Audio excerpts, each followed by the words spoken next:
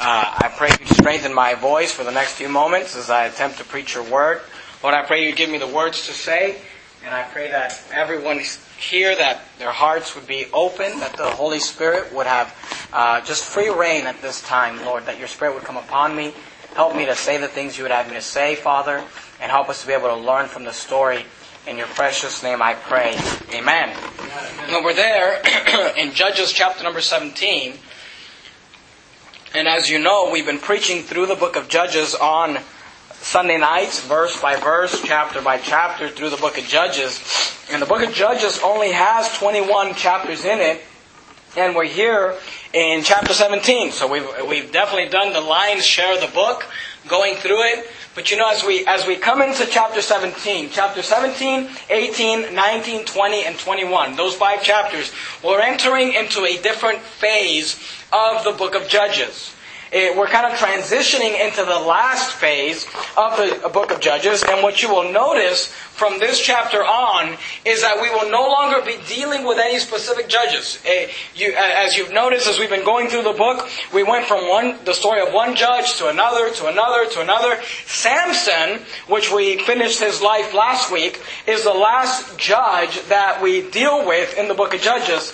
And for the next 5 chapters, what we will begin to look at, instead of looking at the judges of the book of Judges, we'll begin to look at the society of Israel during the days of the judges. So we won't be studying a judge, we'll be studying the people and looking at the people that these judges were to minister to. And as we go through it, I want you to understand this. I believe that Judges 17 not only gives us a view into the average Israelite in the days of the judges, but I believe it gives us a view into the average Christian in America today. And you'll see some similarities as we go through there. But I want you to notice it, and it's not very long. It's only 13 verses. And so we're going to try to go through it as quickly as possible because I'm not exactly sure how long my voice is going to last. Alright, so we'll try to go through it quickly. Judges 17, look at verse number 1. The Bible says, and Judges 17 I think is a pretty interesting chapter in the book of Judges. The Bible says, and there was a man of Mount Ephraim whose name was Micah. And he said unto his mother, the 1,100 shekels of silver that were taken from thee, about which thou cursest, and spake of also in mine ears, behold, the silver is with me, I took it. Now you got to understand what's going on here. This lady lost, the Bible says, 1,100 shekels of silver, which is quite a bit of money. And she's upset. The Bible says she's cursing, she's yelling. Her son comes to her and he admits, he says, Mom, I took the money. I have it. It's with me. Now notice the response. And his mother said, Blessed be thou of the Lord my son. Now that's kind of a weird story just altogether, because I'll tell you this, that's not how I would react if my child said to me they stole 1,100 shekels of silver. But that already lets you know this society has a weird perspective. The authority structure is not exactly the way that the Bible says it should be. But here's what I think is interesting, because you got to understand, God has given us this chapter so we can see what the average Israelite, and you got to understand this, these were not heathen, these were not bad people, although we're all bad people, we understand that. They were not a heathen nation. This was the nation of Israel. These were supposedly God's people at this time. These people were serving God, Jehovah God. And God is allowing us to see, and like I said, I believe that the way they were in those days is not too far off from the way the average Christian is today. And what I want you to notice is this, point number 1, if you're taking notes tonight, point number 1, you need to understand this. Here's what we can learn from the story. The average Christian does not consistently live for God. The average Christian, and I'm using the word average on purpose, because what I mean by average is most people who claim to be saved, who claim to be believers, do not consistently live for God on a daily and a regular basis. Most Christians will come to church on a Sunday. Most Christians will act Christian on a Sunday. They'll act Christian at church, but then they'll go home and act a different way. And I think we see that in this picture. Look at verse 2 again. And he said unto his mother, the 1,100 shekels of silver that were taken from thee, now notice, about which thou cursest. So he says to his mom, remember you were cursing about these shekels, and spake of also in my ear, behold, the silver is with me.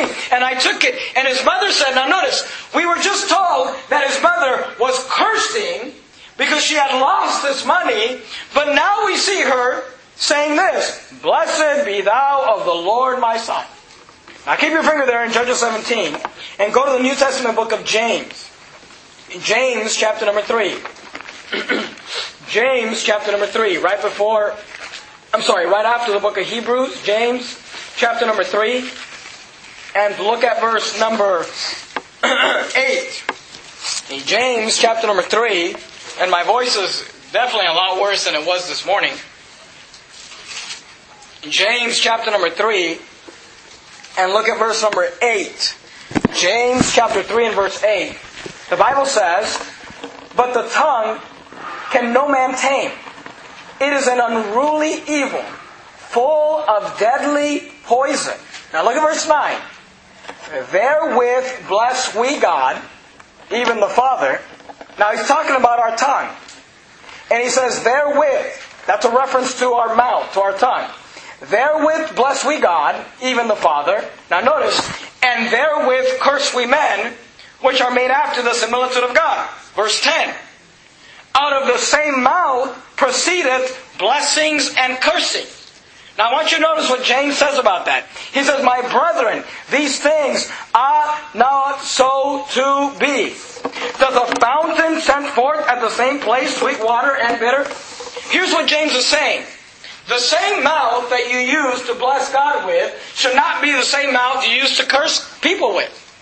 Yet we find that Micah's mother was cursing and yelling and angry and mad because she lost the money, and then she finds the money and she's blessing and saying, blessed be thou the Lord. I'm here to tell you, your mouth ought to be used for God. See, here's what the average Christian does. On Sunday they'll come to church, praise the Lord, hallelujah, glory to God. And then the same mouth they use on Sunday morning to bless God with, they're using on Monday to curse their neighbor. They're using on Monday to curse their children. They're using on Monday to curse their co-worker.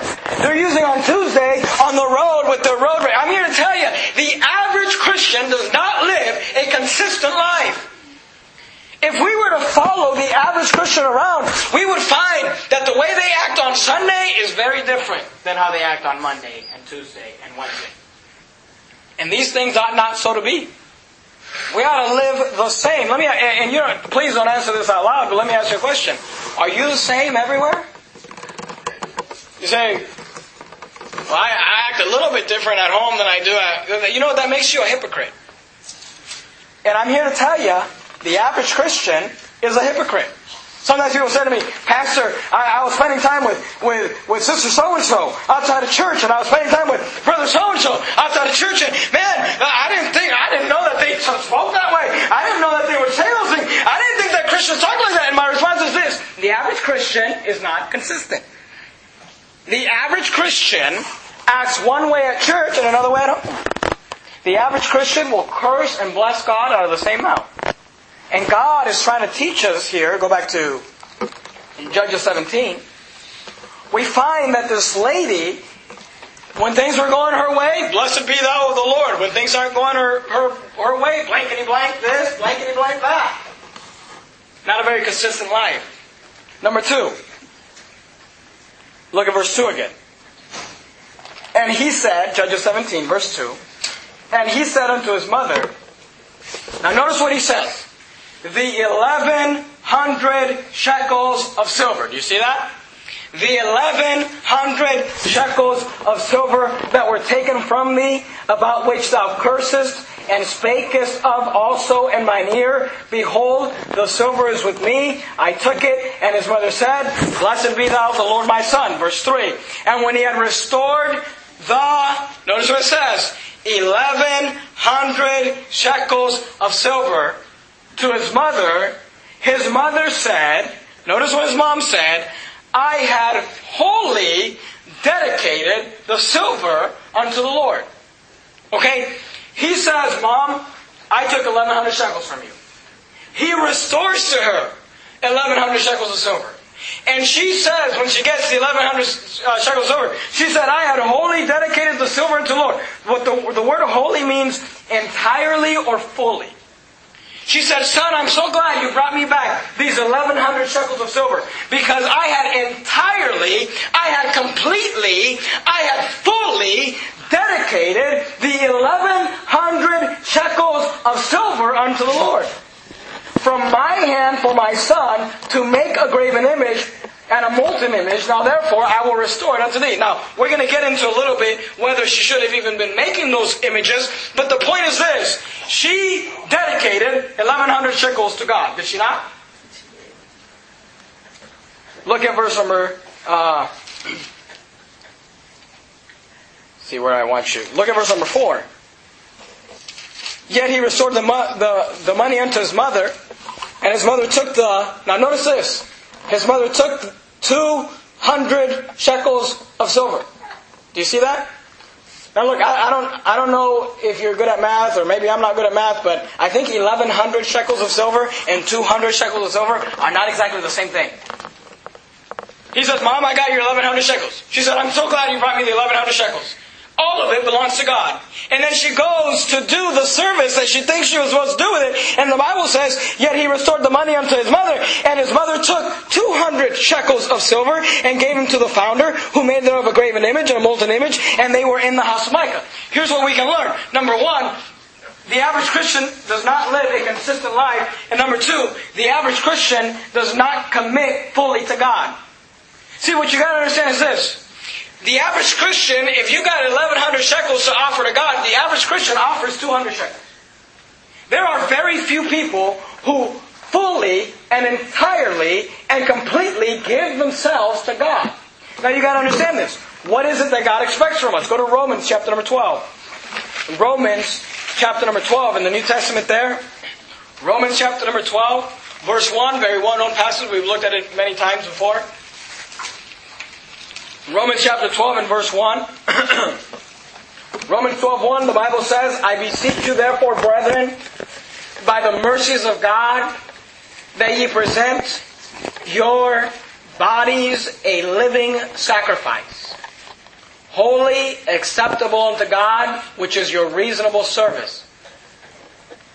You got to understand this. You say, what does God expect from me? He expects 100% of you. If there's 1,100 shekels of you to go around, God wants 1,100 shekels. But the average Christian wants to give God 200 shekels. The average Christian not only does not live a consistent Christian life, the average Christian does not commit himself fully to God in his life. Go to Mark chapter number 12. Matthew, Mark chapter number 12. Look at verse number 29. Mark chapter number 12 and verse 29. Mark 12:29.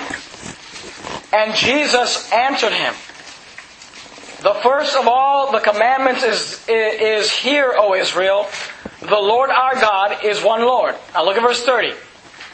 And thou shalt love the Lord thy God with some of thine heart. Is that what it says? It says with all thine heart. And with some of thy soul. It says with all thy soul. And with some of thy mind. It says all thy mind. And with some of thy strength. It says all thy strength. That is the first commandment. You got to understand this. What God expects from you is 100% commitment. What God expects from you is to completely give Him your life and offer yourself a living sacrifice. But the average Christian says, I don't know about giving Him every area of my life. I don't know about, just being one of those fanatical, all the way in type of Christian. I'll give Him a little bit. And that's exactly what this woman was doing. She had 1,100 shekels that were dedicated to God, but she says, here God, I'll give you 200 shekels. I'll keep the rest. Go back to Judges chapter 17. The average Christian, I said, number one, the average Christian does not live a consistent life. The average Christian does not commit fully to God. Let me give you one more point. Look at verse 3. And when he had restored the 1,100 shekels of silver to his mother, his mother said, I had wholly dedicated the silver unto the Lord from my hand for my son, to make a graven image and a molten image. Now therefore I will restore it unto thee. Yet he restored the money unto his mother, and his mother took 200 shekels of silver and gave them to the founder, who made thereof a graven image and a molten image. And they were in the house of Micah. Now keep your finger there in Judges and go to Exodus chapter number 20. Exodus 20, very well-known passage. We've looked at it before. It's the 10 Commandments. But look at Exodus chapter 20 and look at verse number 4. Exodus chapter 20 and verse number 4. Exodus chapter 20 and verse number 4. The Bible says, Thou shalt not make unto thee any graven image, or any likeness of anything that is in heaven above, or that is in the earth beneath, or that is in the water under the earth. Thou shalt not bow down thyself unto them, nor serve them. For I, the Lord thy God, am a jealous God, visiting the iniquity of the fathers upon the children, unto the third and fourth generation of them that hate me. Okay, that is a very clear statement in Scripture. God says, I don't want you making graven images. I don't want you making idols. He said, I don't want you bowing to them. I don't want you worshiping them. But here's what you got to understand. Go back to Judges 17. Look at verse 4. Yet he restored the money unto his mother, and his mother took 200 shekels of silver and gave them to the founder. Now notice what it says. Who made thereof a graven image. Okay? Is that exactly what Exodus 20 said not to do? Who made thereof a graven image and a molten image, and they were in the house of Micah. Okay? So now Micah has these idols in his house. But he takes it further. Look at verse 5. And the man, Micah, had a house of gods. Okay? So now he's filled his entire house with these lowercase g gods, these idols. Now notice this. And made an ephod and a teraphim. Now I don't have time to go through and show you this, but an ephod and a teraphim were garments or part of the garments that a priest was supposed to take. Those are actually good objects that were used for worship in that day. So here's what you got now. You got Micah taking an ephod and a teraphim, which God told them to have for the priest, and then you've got these idols, and he's got them all together. And this is his religion in his house. Look at verse 5. And the man Micah had an house of gods, and made an ephod and teraphim, and consecrated one of his sons who became his priest. Look at verse 6. And verse 6 encompasses this chapter and encompasses the entire book of Judges. In those days there was no king in Israel, but every man did that which was right in his own eyes. And here's what you got to understand. Go to Judges 17. Look at verse number 7.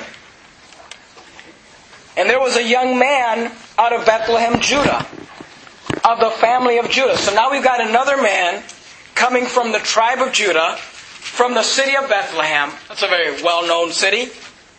Of the family of Judah, who was a Levite, and he sojourned there. Okay? So this young man's coming from Judah, but he's a Levite. Alright? A Levite was a tribe of Israel. Now the Levites were a special tribe.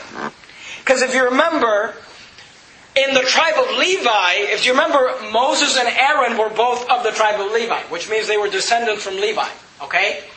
God set aside the entire tribe of Levi to worship and to serve in the tabernacle. But you got to understand this. Not every Levite was a priest. Only the Levites that were the sons of Aaron, you understand what I'm saying? Only those were the priests. Okay? So if Aaron was your dad, you were a Levite, Aaron was your dad, you were a priest. But if you were a Levite, but Aaron was not your dad, let's say Aaron was your uncle, okay? Then you were not to be a priest, you were to just be called a Levite. You say, well, what exactly does a Levite do? A Levite was to assist the priest.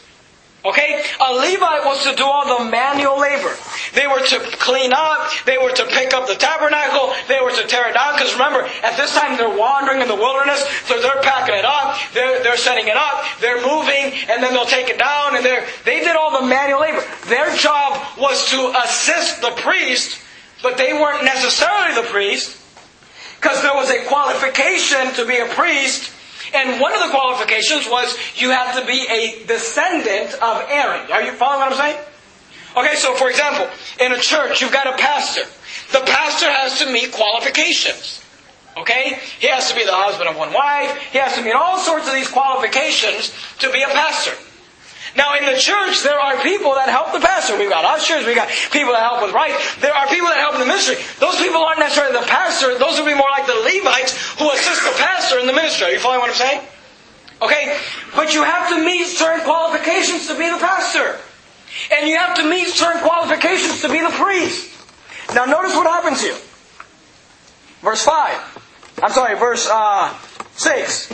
In those days there was no king in Israel, but every man did that which was right in his own eyes. And there was a young man out of Bethlehem, Judah, of the family of Judah, who was a Levite, and he sojourned there. And the man departed out of the city from Bethlehem, Judah, to sojourn there. He could find a place, and he came to Mount Ephraim, to the house of Micah, as he journeyed. And Micah said unto him, Whence comest thou? So he says, where are you coming from? And he said unto him, I am a Levite of Bethlehem, Judah, and I go to sojourn where I may find a place.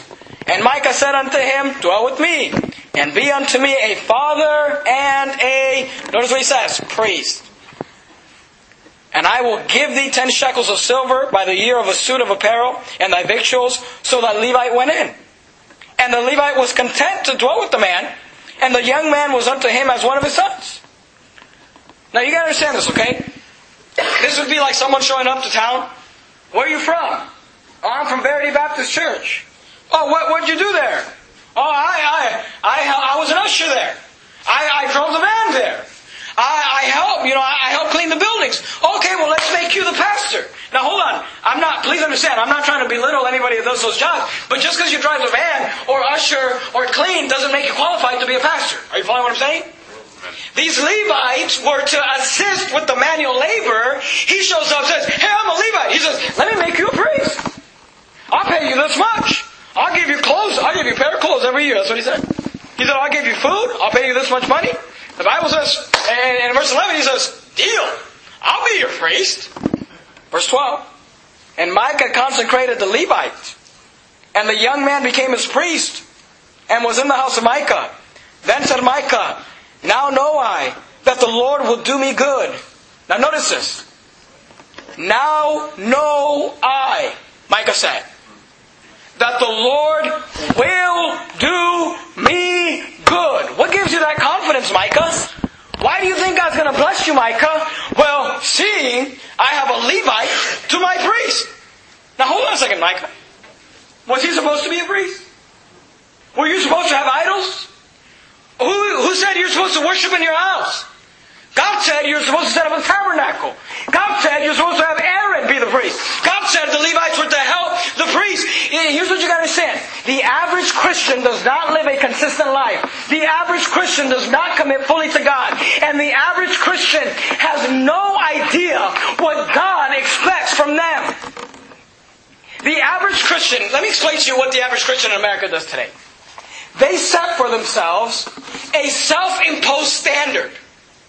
They decide what will please God. Micah said, well, this guy's going to be my priest. I'm going to have idols. I'm going to have a teraphim. I'm going to have an ephod. And then God's going to bless me. And that's exactly what Christians want to do today. Christians say, well, I'm going to go to church 4 times a year. And God's going to bless me. And my question for you is this. Where did you get that from? Well, I'm going to give God $10 a week, and He's going to be happy with me. Where did you get that? Where does it say that in the Bible? See, here's what Christians want to do. They give themselves a self-imposed standard, then they meet their self-imposed standard, and then they want to high-five themselves like they did something right. And they expect God to bless them because they're doing what they think is right in their eyes. Who told you showing up to church once every 4 months was acceptable to God? Who told you that doing, and let me tell you this, the average, here's what I'm trying to say, I'm not upset, I'm not angry, I'm losing my voice, we'll be done in a couple minutes. But you've got to understand this. The average Christian, most Christians, And I'm saying this, and this is the honest truth, the average Christian could care less what the Bible says. Most people do not care. Micah, God said you're not supposed to make an idol. Don't, but it makes me feel so good. Micah, God said the priest was supposed to be a descendant of Aaron, but he's so nice. Micah, God said you're supposed to have a tabernacle, but in my house it's more convenient. I'm here to tell you, most people don't care what the Bible says. And by the way, that's why the average Christian, that's why the divorce rate in Christianity is the same as it is in the world. 60% of marriages end in divorce in the world. 60% of marriages end in divorce in the Christian realm. You say, why is that? Because a man of God stands up and says the Bible says you ought to not get divorced. The Bible says it's a sin to get divorced. The Bible says it's wrong to get divorced. And the average Christian says, I don't really care what the Bible says. I'm going to get divorced. That's why the average Christian doesn't tithe.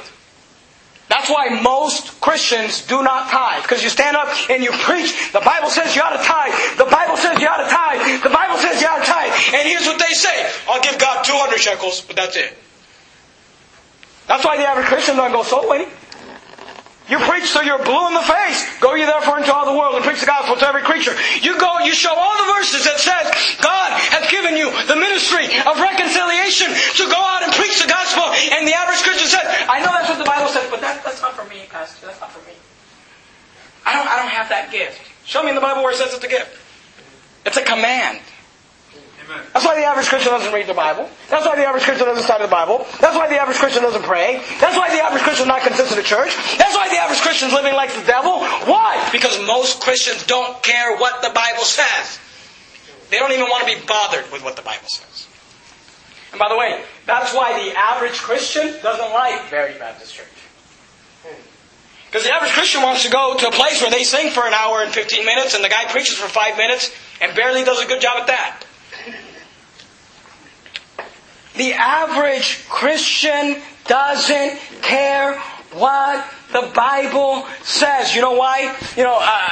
Christians like to have, I don't really do this, but when I was growing up, everybody had their life verse. What's your life verse? They're supposed to pick a verse that was like, this is what represents my life. You know what the life verse for the average Christian ought to be? Judges 17:6. In those days, there was no king in Israel, but every man did that which was right in his own eyes. If we were honest, we would realize that that's the truth. Let me ask you a question. When the Bible is preached and you're confronted with the Word of God, do you respond with, well, wow, that's what the Bible says. I guess that's what I ought to do. Or do you just excuse it and say, well, yeah, I know he said that about divorce, but he doesn't realize the guy that I married.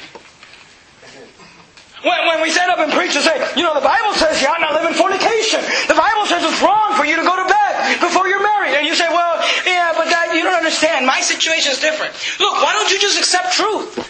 Why don't you just take the Bible and follow it?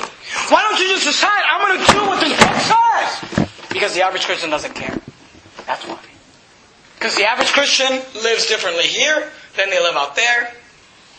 The average Christian has not fully dedicated themselves to God. You want to give him 200 shekels when you should be giving him 1,100.